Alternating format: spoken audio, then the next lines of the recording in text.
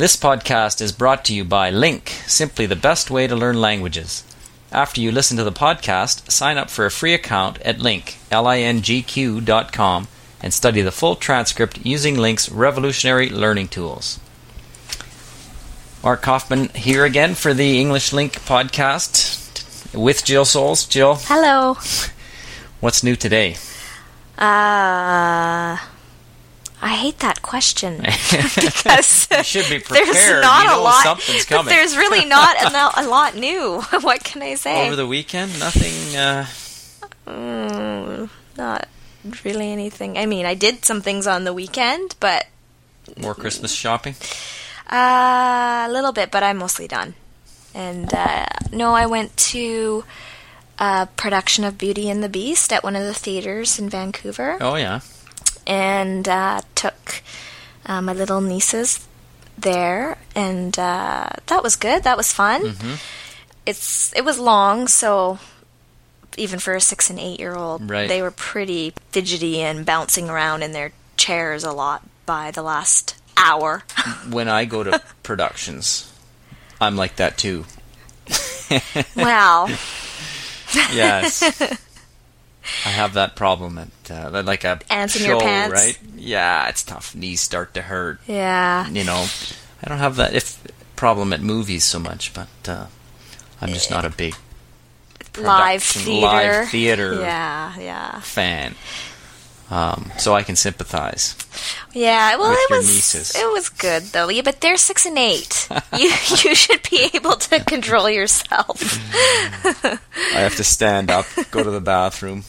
Well, there was an intermission, so yeah, right. But it was quite long. I have to say. I mean, I was ready to leave when it was done too, and but that was good, and just got together with my family one night and had a big dinner with all my siblings and niece and nephew and mom, and then last night got together with some good friends for dinner at a new French restaurant in Vancouver, and that was very good, and yeah, that's about it. That sounds pretty good. It was a good weekend.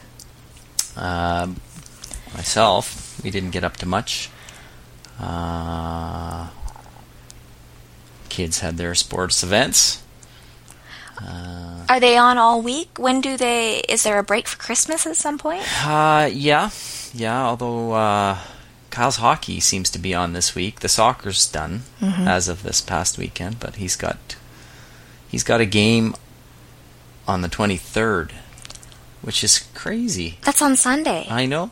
It's like, what? Oh, wow. I know. So they were trying to reschedule it, but apparently they didn't. So Sunday at like 8 in the morning.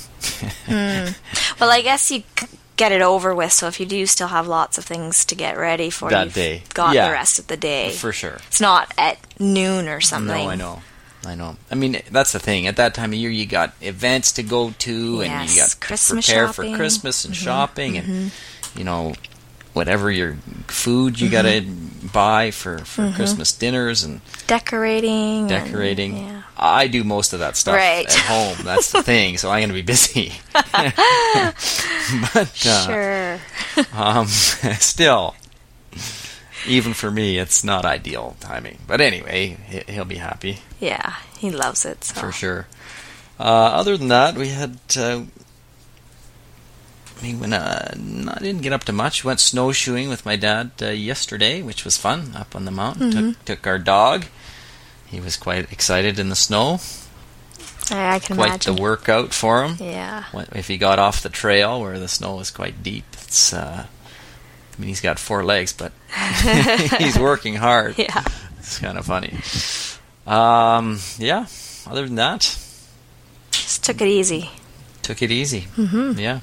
Well, that's good too this time of year. If you can actually manage to take it easy on a weekend and have downtime, that's a rare thing, I think, this time of year.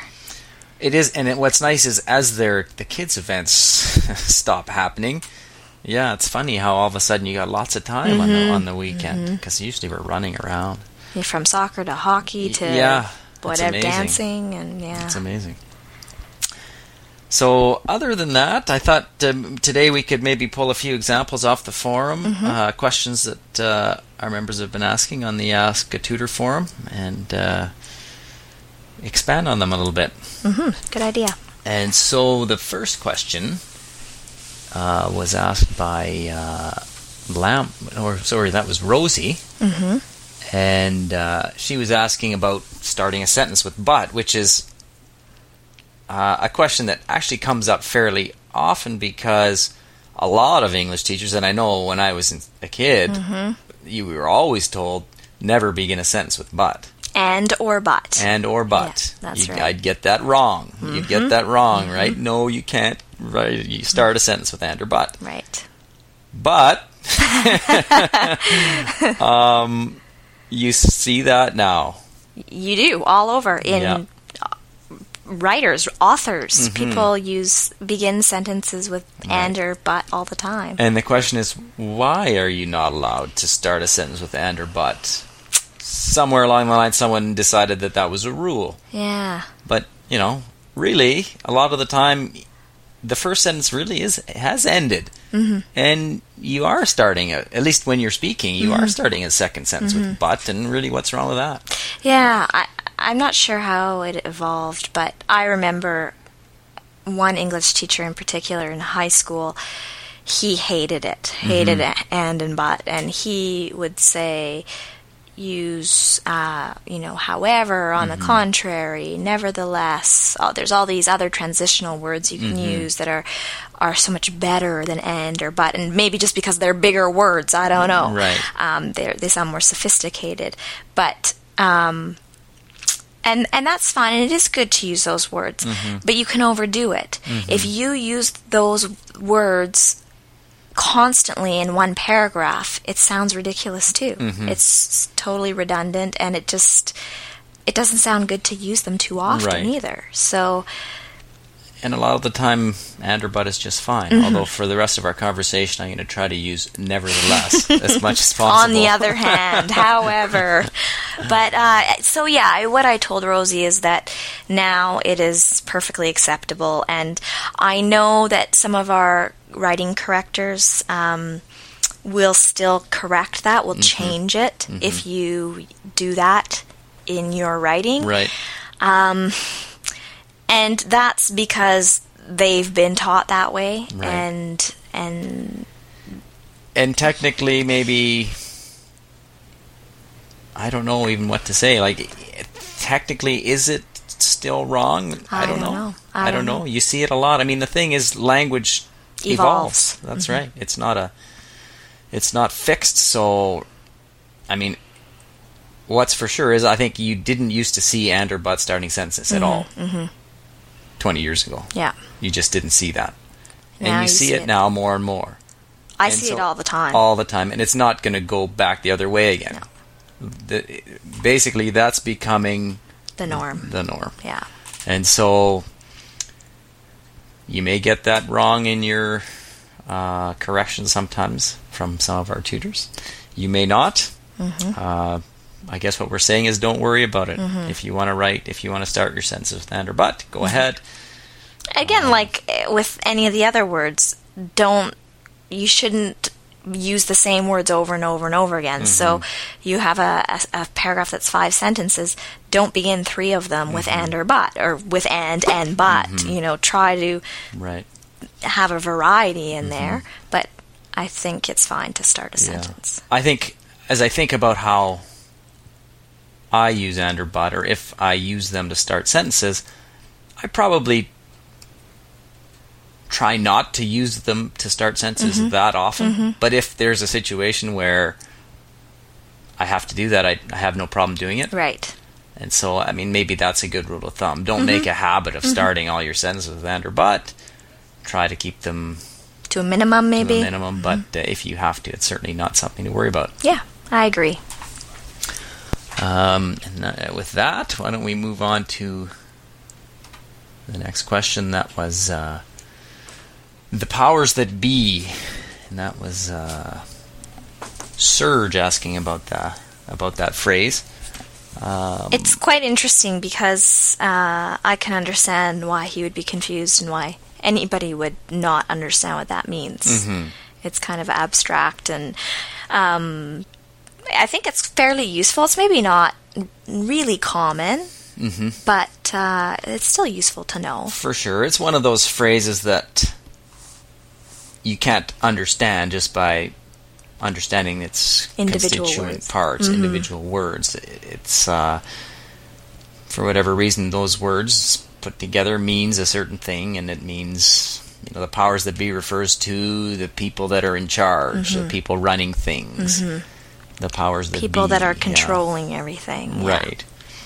And it's a fairly common expression, and one that's probably worth knowing anyway. You don't have to use it, but you want to understand it when you hear it. Yeah. And that's basically all there is to it.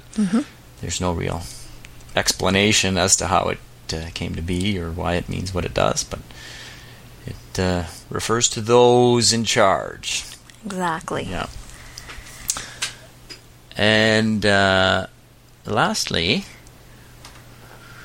I think it was Rosie again. Was it Rosie again? I believe so. That was asking about sticking needles in your eyes? Yes, I think on one of our previous podcasts, you talked about. You said, "I think I'd rather stick needles in my eyes." Not that you would rather stick needles in your eyes than be on a podcast with me. Right. No, it was referring to something else. Rather than playing football in the snow. That's what it was referring to.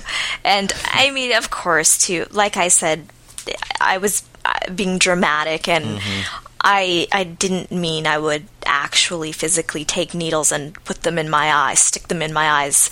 But it's a nice image there to get your message across. Yeah. Which was that you really don't want to play football in the snow. And I'd pretty much rather do anything else, even stick needles in my eyes. That's right. Now, having said that, I think probably you would be in the majority there, that the majority of people would rather not play football in the snow, but you're all missing out. I'll take your word for it. Yeah. So I mean, there's so many different things you could say to mean the same thing that are very dramatic, and you're exaggerating. I mean, I have this aunt who's very, very funny, and she's quite witty, and one time she said to me, and I mean, it sounds kind of horrible actually, and I can't remember what we were talking about, but she said, "Oh, I'd rather set myself on fire." Yeah. So it's the same idea. Right. And I think those kinds of expressions or people say the same kinds of things, and I would assume in all languages, and just to make your point, and very often you can understand what they mean even if you haven't heard that expression before. Like, right. Yeah, okay, the context. Obviously, you're not really going to stick needles in your eyes and light yourself on fire. Right. But you're trying to make a point.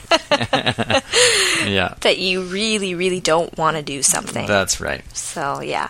And actually, playing football in the snow would not be the worst thing in the world. I mean, I enjoy the snow, and I love being in the fresh air, and I just, with a bunch of men where not I'm probably so going to get maimed. Would really want to do that. No. I wouldn't expect it. Yeah. I'm glad you understand. Yeah, that's right. Do we have time for one more? Or I think we can probably wrap it up. Should we just see what else? We can see what else we got on the forum. Yeah, the nuts and bolts. Oh, that was something people asked about on the Linguist as well. New Alb is their username. I don't know who that is, but asked a question about the expression, the nuts and bolts of how to learn languages, which the basics. I mean, the nuts and bolts when you're putting something together, a table or I don't know, whatever, they're the smallest part, right? And they're where your building blocks. You start with the nuts and the bolts. Exactly. And you have to have those to actually put whatever furniture together you're putting together. So it just refers to starting with the smallest pieces and sort of building from there. Right. In this case, it refers to learning languages. But you can, just to hear that expression used in many different contexts. Yeah. All right. Well, we'll end there today, and we will talk again on Friday.